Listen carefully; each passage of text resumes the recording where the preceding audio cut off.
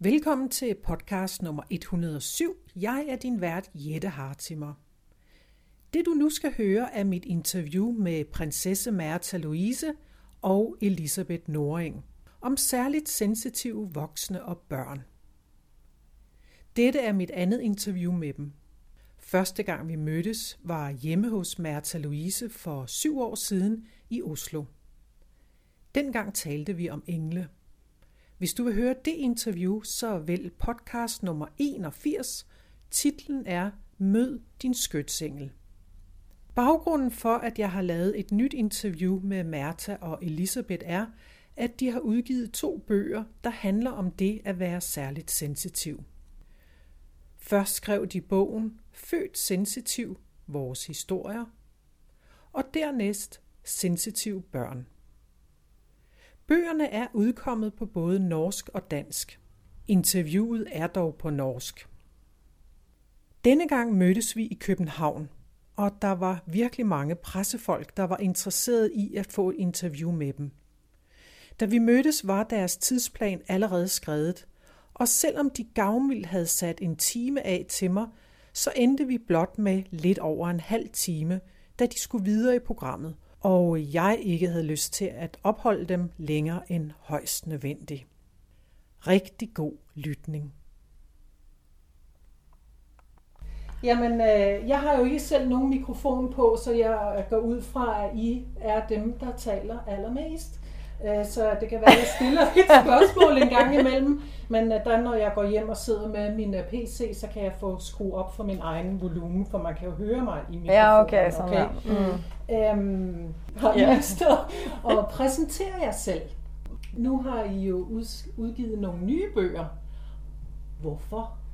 Hvorfor er det så vigtigt? Hvorfor ligger det jer på hjertet? Ja, jeg er prinsesse Märtha Louise og er i Danmark nå for at vi gir ut nye bøker, Født sensitiv og Sensitive børn. Ja, jeg er Elisabeth Noring og er jo medforfatter på disse bøkene, flere andre bøker. Og det som er viktig for meg med å gi ut disse bøkene, egentlig alle bøker som vi har gitt ut, er det med å kunne dele noe fra eget liv som gjør at andre mennesker kan få tak i noe i seg selv om forskjellige typer temaer. Akkurat dette med særlig sensitive, både voksne mennesker og barn, er jo en ting som har vært viktig i livet mitt og livet vårt. Og at det er fint å få.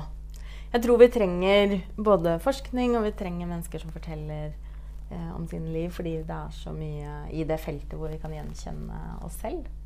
Og i forhold til Født sensitiv, så var jo det er jo en bok som er om særlig sensitive, der både Elisabeth og jeg forteller mye fra livene våre om hvordan det er å vokse opp som særlig sensitive. Hvilke utfordringer er det man har, og hvordan er det å være voksen som sensitiv, og hva må man ta hensyn til, hva må man tenke på når man får en bedre hverdag. Det er å ta ansvar for livet sitt. Mens når vi hadde skrevet den boken, og da har vi jo mange historier med fra våre egne liv også, i tillegg til forskning, når vi hadde skrevet den boken, så kom veldig mange mennesker bort til oss, egentlig hver for seg, og sa at du, den boken den har fått meg til å tenke så veldig, tror du at jeg kan ha et sensitivt barn? Og hvordan vet jeg at jeg har et sensitivt barn? Og hva gjør jeg hvis mitt barn er sensitiv? Er det noen spesiell måte vi skal oppdra dem på? Er det noe vi skal tenke på? Og det var et spørsmål som gikk igjen og igjen blant de som kom bort. Og da begynte vi å tenke, men da må vi jo skrive en bok om sensitive barn. Og det har vi nå gjort. Så det er en bok som beskriver litt om hva karaktertrekkene er for et særlig sensitivt barn. Og også historier som følger med fra ulike barn. Og også forskning bak, og litt hva man gjør med det. Så jeg håper at det kan være også en bok som kan bidra til at mange barn og voksne får det bedre, foreldre og barn. Kan I sætte nogle ord på, hvad betyder det at være særlig sensitiv? Fordi der er måske nogle lyttere, der ikke er stødt på det før. Jeg tvivler, fordi det er et meget vigtigt emne. Men hvad betyder det at være særlig sensitiv? Det betyr at man har man reagerer litt ekstra på veldig mange forskjellige typer ting.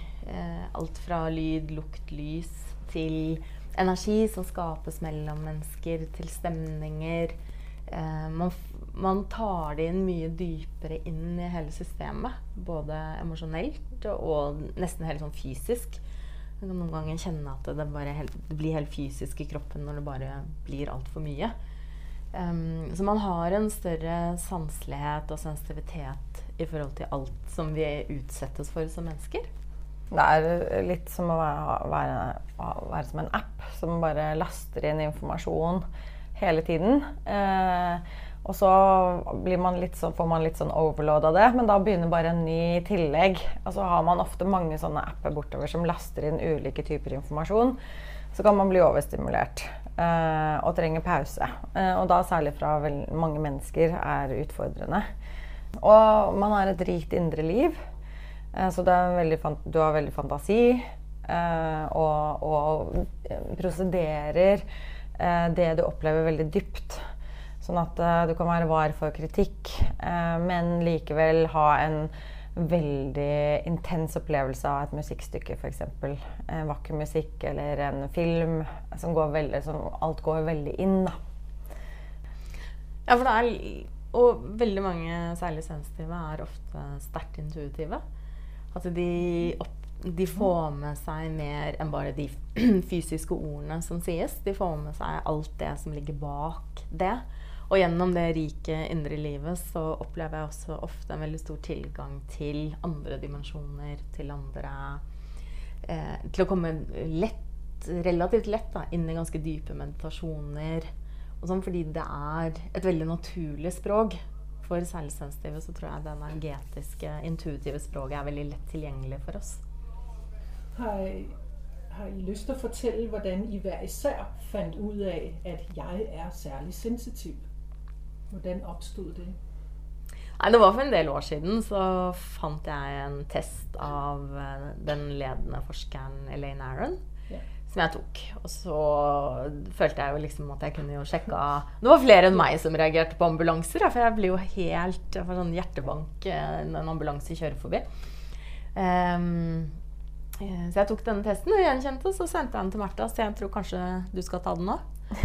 Så da bodde jeg i London på den tiden, jeg var rundt 2013-14 eller noe sånt. Ja. Så det er ikke så mange år siden vi oppdaget på en måte begrepet. Og da var det jo også sånn jeg kjenner meg igjen. Ikke så mange punkter som Elisabeth, men nesten. Og det var litt sånn aha-opplevelse for meg å få den, for når du er særlig sensitiv så reagerer du veldig mye mer på ting som andre ikke tenker over en gang. Og jeg har jo tenkt at jeg må være litt rar eller merkelig og følte meg veldig annerledes. Det tror jeg går veldig igjen for de som er særlig sensitive. Og ved den testen så var det sånn, er det der? Ok! Og så kunne du liksom lese om alle de trekkene som jeg også hadde. Og som var sånn, ja, men jeg er bare særlig sensitiv. Ok, men da er jeg jo normal som særlig sensitiv. For særlig sensitiv er jo et normalt personlighetstrekk som er medfødt. Og det er... De har sagt 15-20. Nå snakket vi med en ny forsker nå som forsker på det sammen med Elaine Aron i Oxford University som heter Michael Plews, og han sier opp mot 30%. Og han sier også at alle barn er sensitive. Det er bare hvilken grad du har av det. Ikke sant? Og det er jo sånn at alle mennesker er jo på en viss bit sensitive, men det er jo mer og mindre, ikke sant? Så da er det jo da opp mot 30% de har funnet ut nå da. Som er det. Og det er jo veldig spennende. Og det han også sa, som jeg synes er veldig spennende, er at når han hadde da traumatiserte barn som han hadde kognitiv terapi på, så responderte de særlig sensitive barna mye bedre på den terapien enn de ikke-sensitive barna. Så han begynte å bli veldig bekymret for de ikke så sensitive barna. Fordi de det ikke forsket så mye på.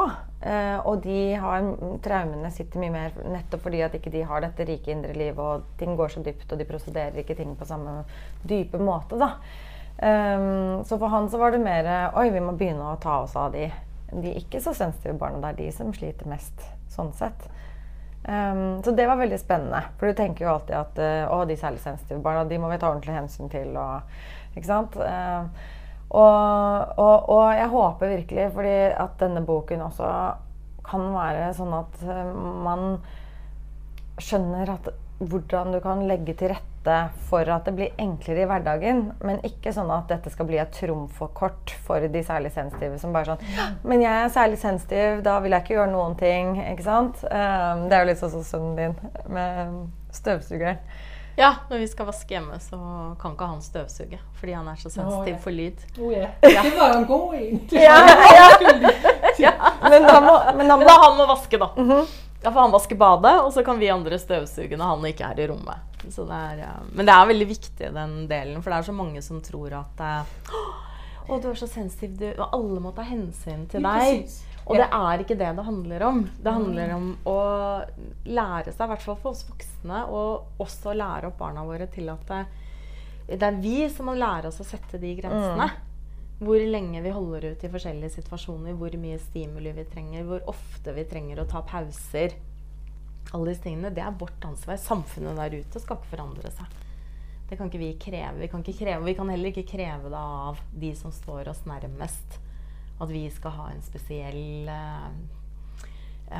ikke rolle, men status. Status. Ja, at vi skal få en sånn spesiell plass. Ja. Det ikke snakk om det i det hele tatt. Vet man om det det lige mange drenge som piger? Ja, det det. Og det like mange i også dyreriket av særlig sensitive dyr, maskuline, feminine. Men hvordan som forældre, hvordan ser man de? Altså der nogle særlige træk, og hvornår begynder det måske især at blive tydeligt? For en av de tingene som viktige, som vi har vært opptatt av i boken, at jeg tror at stebarn skal behandles som sensitive barn. De skal skjermes litt for alt for mye inntrykk og stimuli og påvirkning. Og så tror jeg man ser det hvis man litt i kontakt med seg selv og barnet sitt, som de aller fleste til en viss grad så begynner man å se disse trekkene med at når de blir slitne, når de får en overload, så kan de få hysterisk gråteanfall, eller bli veldig sinte. De utagerer ganske mye, eller trekker seg helt tilbake og blir helt stille. Sinte betyr angry, jeg vet ikke hva det på vrede. Ja, det ligger jo litt i ordet. Det litt nemt dansk.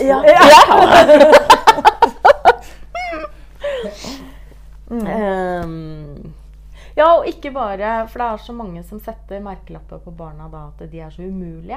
Men kanskje det noe annet som ligger bak da. At de kanskje litt sensitive, og ja. Og så det vel, alle disse andre trekkene. Ja, og det jo også ikke sant, noe som der, at når de særlig sensitive, så det også sånn de tar inn og ofte spiller ut den rosa elefanten i rommet. Sånn at hvis da foreldrene for eksempel ikke har et så godt forhold, så kan det godt, og det en tension da, så kan det godt være at det spilles ut gjennom det barnet som alltid slår seg vrang. Eller hvis de hjemme hos noen, ikke sant, som ikke har det bra, så kan det jo skje det samme. Fordi de blir en katalysator for hvordan vi har det. Fordi de bare kjenner det, og så reagerer de på det de kjenner. Og det som veldig, veldig viktig, og som i hvert fall jeg veldig sånn, nøye på, å være ærlig med våre egne følelser. Og det vi også skrevet om ganske mye i boken, det å tørre å si hvordan du har det. Hvis barnet sier, kjeder du deg? Si, ja, vet du hva, akkurat nå kjeder jeg meg litt. Det helt riktig, men jeg har det fint med å være her med deg allikevel. Ikke sant?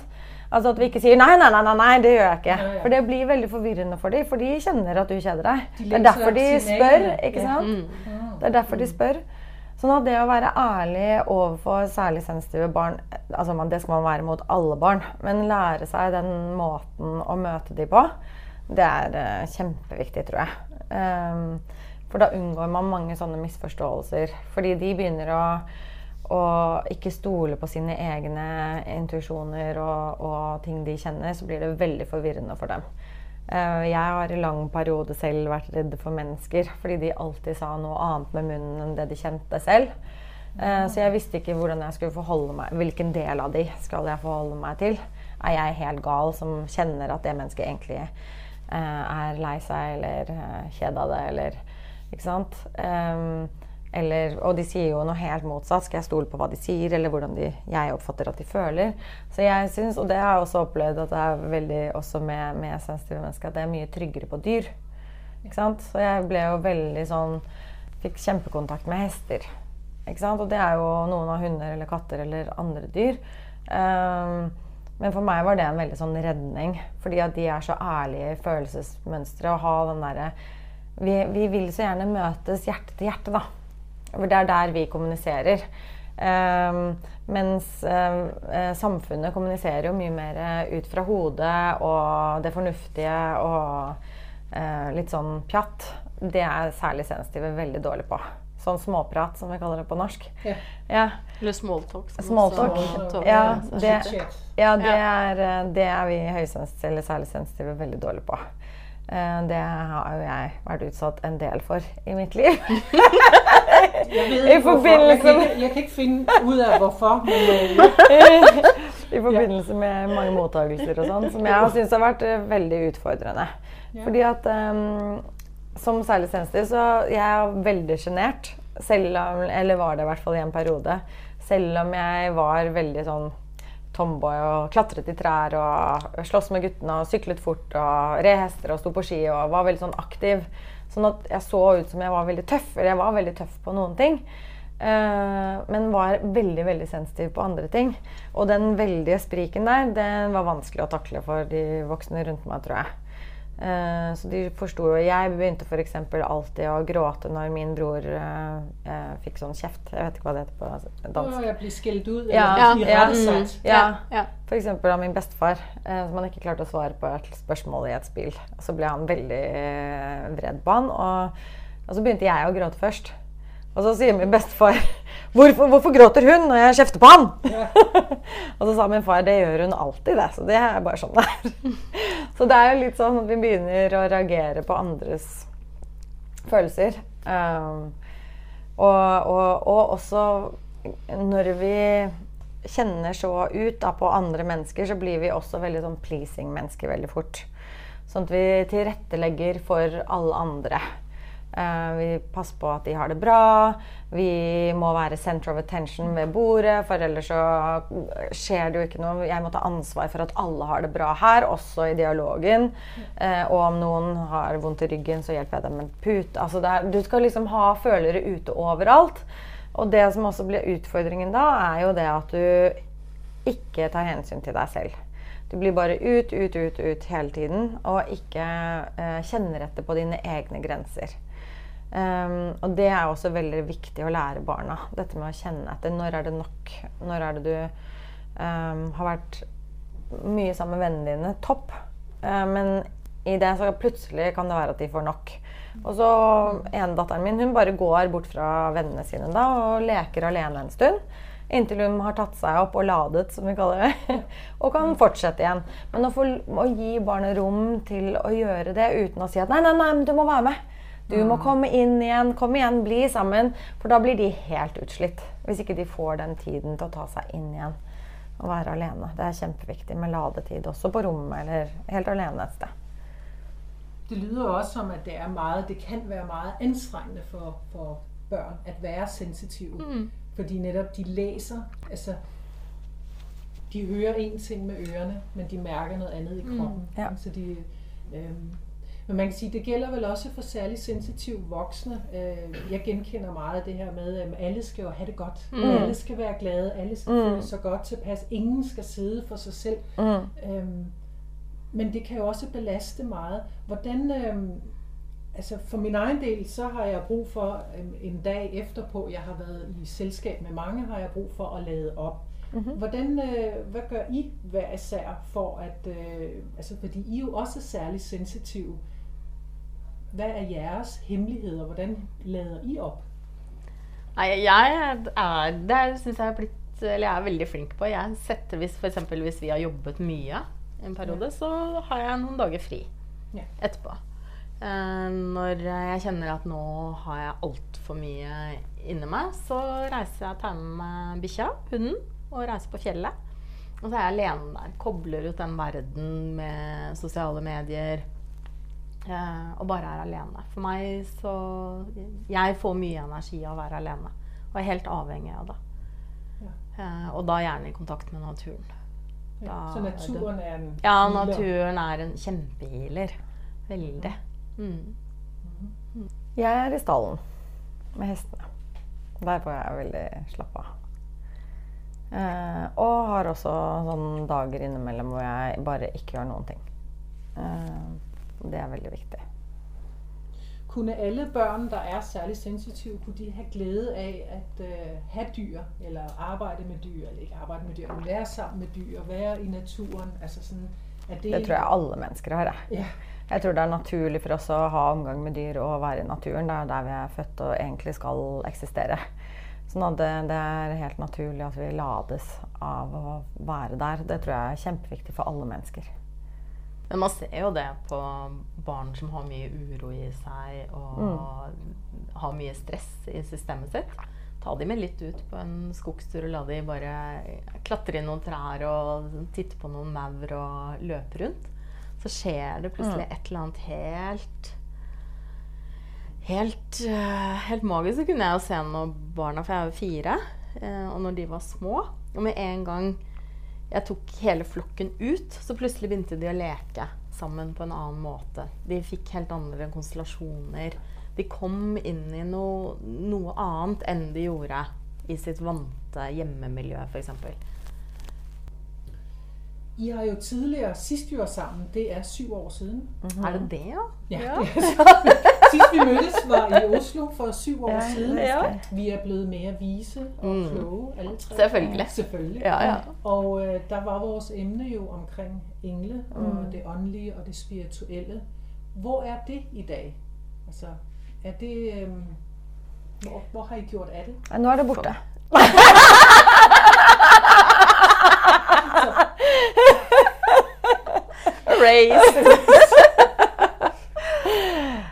Nei, for meg så er det en like stor del av livet mitt. Det spirituelle, det åndelige er hele forankringen i forhold til hvem jeg er som menneske på jord. Så den dimensjonen er like stor i dag. Kanskje egentlig enda større, men ting skjer med, jeg føler også på en måte at det kommer også enda mer inn i kropp og inn i følelser. Og hele den balanse-vippepunktet mellom kropp og sjel. Det spirituelle er veldig, veldig viktig. Men så lenge vi ikke forankrer det godt inn i de menneskene vi er i dag, med personligheten vår, med egoene våre, med følelsene og med alt hva kroppen uttrykker og er, så blir vi ikke hele. Så det er alt det der samspillet som på mange måter er som et musikkstykke da. Å sette sammen forskjellige toner til noe som blir veldig vakkert. Det er viktige ting i dag. Og da er det spirituelle og engler like viktig.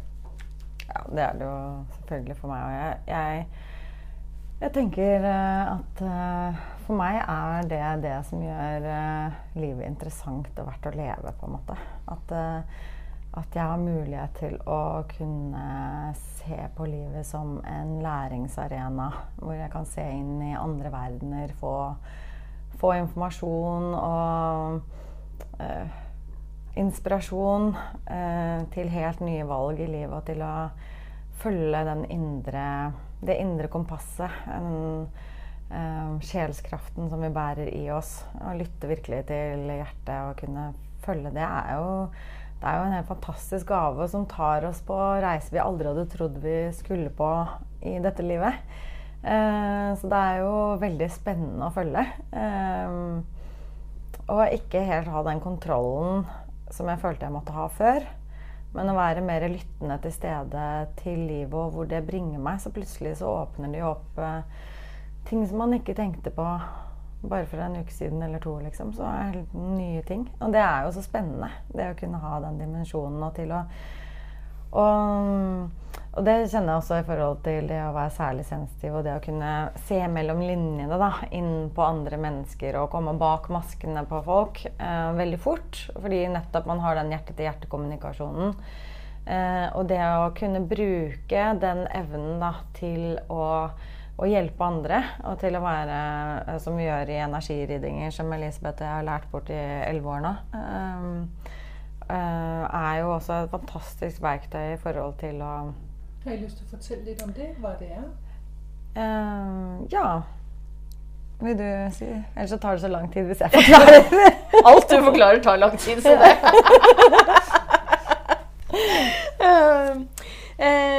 Nei, det arbeidet som vi har hatt på kursene våre de siste 11, snart 12 år, har vært sjel-til-sjel-kommunikasjon. Som handler om det å begynne en reading og begynne å avlese energien, løse på blokkeringer, hente opp ting. Ikke så mye opptatt av fremtid. Hente opp hva som ligger fra dette livet, tidligere liv, og få det inn her og nå, og begynne å løse opp i ting, og forsterke det som skal forsterkes. For å få en større energiflyt i hele systemet, både fysisk og energetisk. Og potensialet kommer mer fram. Det jo ofte at vi har mønstre og andres begreper og trosystemer som ligger oppå det som egentlig vårt, og som hindrer oss i stedet for oss å gi oss den muligheten til å være den vi Og det å kunne rydde litt opp i det en kjempegave.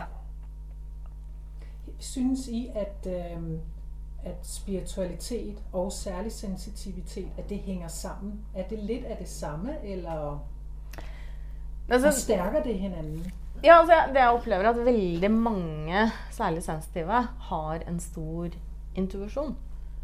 De har veldig kontakt med dette sjelsspråket. Men det klart det kommer mennesker til oss på kurset også, som har et veldig åpen spirituell dimensjon i seg, som ikke vil gjenkjenne seg i det å være særlig sensitiv. De kan være ganske bulldosere i livet, men allikevel være veldig åpne. Og motsatt faktisk, at vi har folk som har vært særlig sensitive, som ikke har den spirituelle dimensjonen. Og som veldig annerledes enn hvordan vi opplever verden da. Ja, for til syvende og sist så tenker jeg jo at det jo en mulighet alle mennesker har. Ja. Vi for meg så vi jo kropp for sjel, sånn at da kan vi jo ikke ta bort den ene delen, men at en del mennesker i dette livet her velger å ikke ha kontakt med det, ikke være åpen for det, ikke skal gå den veien, og det helt fint. Ja, eller måske ikke særlig bevisste om det. Ja, ikke sant? Ja, det handler jo om den bevisstheten. Eller at de ikke vil gå dit. Ja. Så nu har I skrevet de her 2 bøger, Født sensitiv, og den anden, den hedder... Sensitive børn. Sensitive børn. Hvad jeres ønske fremover? Altså nu emnet sensitivitet og børn og natur, og hvad ønsker I at give? Hvad ønsker I at bidrage med? Nå skal jo vi bidra hver for oss. Vi skal jo avslutte samarbeidet vårt nå til våren. I mai. Så det blir jo spennende å se hva vi skal gjøre som hver for oss. Det ingen planer endnu, eller tanker? For min egen del så det nok veldig de feltene vi har snakket om i dag. Altså forbindelsen kropp-sjel, tilbake til det autentiske, tilbake til kraften, komme enda dypere inn i det. Akkurat dette balansepunktet mellom det spirituelle og det å være menneske. Da. Så stadig kurs, foredrag? Ja, i en eller annen form. Jeg vet ikke enda. Og måske flere bøger? Få se. Få se. Jeg har startet en YouTube-kanal på hest som heter Hest 360, som om hest fra A til Å. Som jeg kommer til å fortsette med. Og så må jeg finne ut hva jeg gjør med med denne delen, for det må jeg også jobbe med. Jeg klarer ikke å ikke ha den med i livet mitt. For det så stor del av meg. Blir det noget i forbindelse med noget kurser og undervisning, at lige finde dit hjerte sammen med, i harmoni med dyrene, eller? Det kan godt være. Jeg vet ikke ennå. Jeg har ikke kommet så langt i planleggingen. Jeg har noen tanker, men jeg må på en måte solidify. Altså få det ned på papiret først. Før jeg på en måte sier hvordan det kommer til å bli, for det ikke helt spikret. Men så noget omkring dyr? Altså nå har jeg en YouTube-kanal på Hest 360. Det eksisterer, så det holder jeg på med hver dag nå. Og kommer til å fortsette med. Men i tillegg så må jeg jo ha noe av dette her også. Og hvordan det kommer til å bli, det vet jeg ikke helt ennå. Der noget, som I måske enten sammen eller hver for sig har lyst at enten gode råd eller noget I har lyst til at give eller sige eller synes er vigtigt for lytterne at få med, så ordet fuldstændig frit. Altså det hvad I ligesom føler for. Jeg tror det aller viktigste å prøve å være litt nysgjerrig på hvem du vi så gode på å sammenligne oss med alle andre og tro at vi må være slik eller sånn, eller jeg tror alt for mange mennesker i dag ser der ute I stedet for å se her inne, og da det noe med det å være raus med seg selv, ikke tro at vi skal få til perfekt eller at det må være på den måten eller skal være slik, men bare sånn, ja, her jeg akkurat nå. Vi gjør alltid vårt beste, og det å virkelig ta det inn til at alt finnes I oss, alle sider, og for meg handler ikke spiritualitet om å bli bare søt og god og grei og snill og vakker og bare, jeg sender deg kjærlighet og lys. Det ikke det, altså det rått, det ned I jorden, og det liksom alle følelser, det hele aspektet. Og det trenger vi å gi til oss selv, og da gir vi det også til alle andre rundt oss. På den måde, det jeg lidt hører der sige, det at på den måde tænder vi også lyset I os selv. Ja. Og så kan andre også se det lys. Det akkurat det. Ja. Og de? Ja,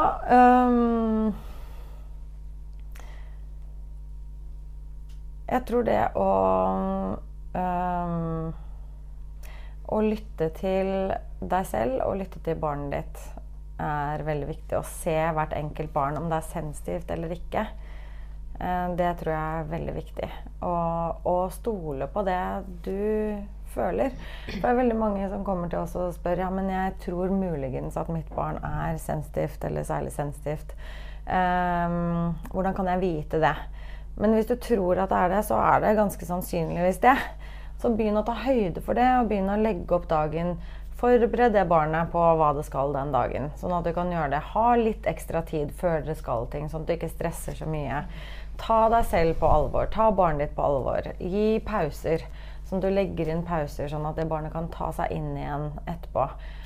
Men også utfordre litt grann, sånn at det kan på en måte ikke få bli sydd puter under armene på, som vi sier på norsk. Men at det på en måte det må takle hverdagen, men det må klare å sette sine egne grenser på hva det takler og ikke, og jo tidligere det klarer å kjenne etterpå det, jo bedre det. Og det å gi rom for at de får være den de om det å bare ha en aktivitet I uken, så jo det helt topp. Og ikke måtte gå inn I det, men den familien jo så perfekte, og de gjør det sånn og sånn og sånn, og alle barna går på sånn, og de gjør sånn, og ute sånn I naturen, og de gjør sånn, og slapp av, vær en familie som du blir glad av å være familie, og det som gir deg noe, ikke bli presset inn I et mønster på å stresse deg frem til å være en perfekt familie. Det ingen som en perfekt familie. Det synes jeg nogle rigtig fine ord. Det med de ord, vi afslutter interviewet, så vil jeg sige endnu en gang mange tak for, at I har taget jer tid til at være med I mit podcast-serie, og jeg ønsker jer begge rigtig meget held og lykke fremover. Så tak for nu. Tusen tak for at vi fikk være med. Tusen takk, det var veldig fint.